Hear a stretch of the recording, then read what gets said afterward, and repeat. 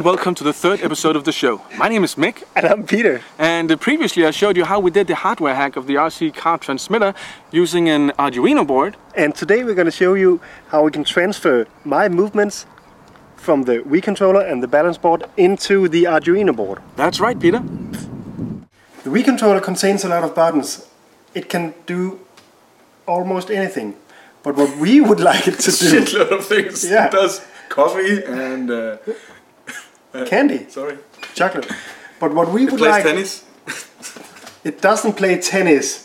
Oh. It's a shotgun. No, we would like to make it detect the movements that we do to it and transfer them onto the computer. It actually contains an 3-axis accelerometer, and that is what we are gonna play with. Hard. Okay, Osculator is a piece of software for the Mac, and it's used for making connections between Wii remote controls and the computer. And yeah. Yeah. And the way the Wii controller is connected to the software is pushing button 1 and 2, and then in a second it'll show if it's connected. As soon as it connects, you'll see that. See, there it is. The battery level of the Wii remote control shows up, and all kinds of things are lighting up here as Peter is moving the thing a little bit around.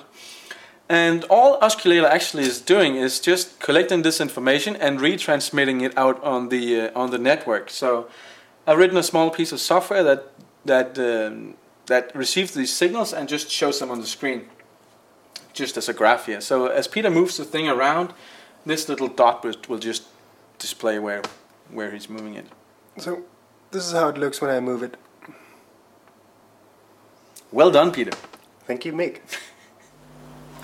As well as the Wii controller, the balance board can detect movements. It works by 4 pressure sensors placed in each corner. And this is how it works. And this is how it looks when the software is connected. Does it work, Mick? Yeah. It's great. Shows your movements. Yeah, it has the same Bluetooth connection as the Wii controller, so it's pretty much the same thing software-wise. The Osculator software that we used on the Mac for getting inputs from the Wii controllers and the Wii Fit balance board, it transmits the signals on the network in a protocol called the Open Sound Control Protocol. And I found some software for the iPhone that does the same thing. It's called Osculator. I'm so sorry, guys, the iPhone software is not called Osculator, it's called the Oshi mode. And if I launch the application, it has all kinds of different inputs, and it also has a touch input interface. So when I move my finger around the iPhone screen, it transmits the coordinates of my touch to the computer.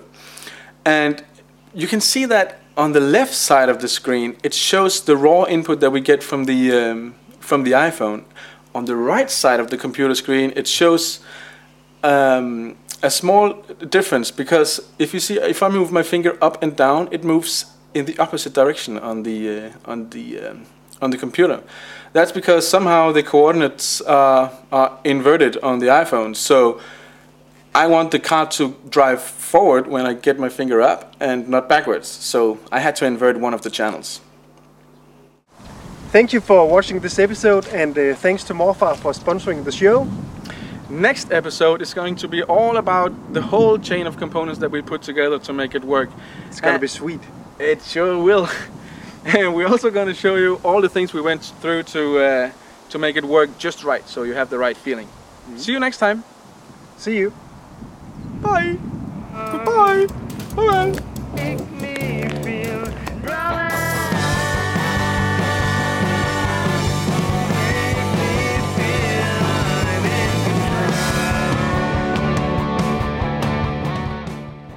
Thank you for watching this episode. See you next time.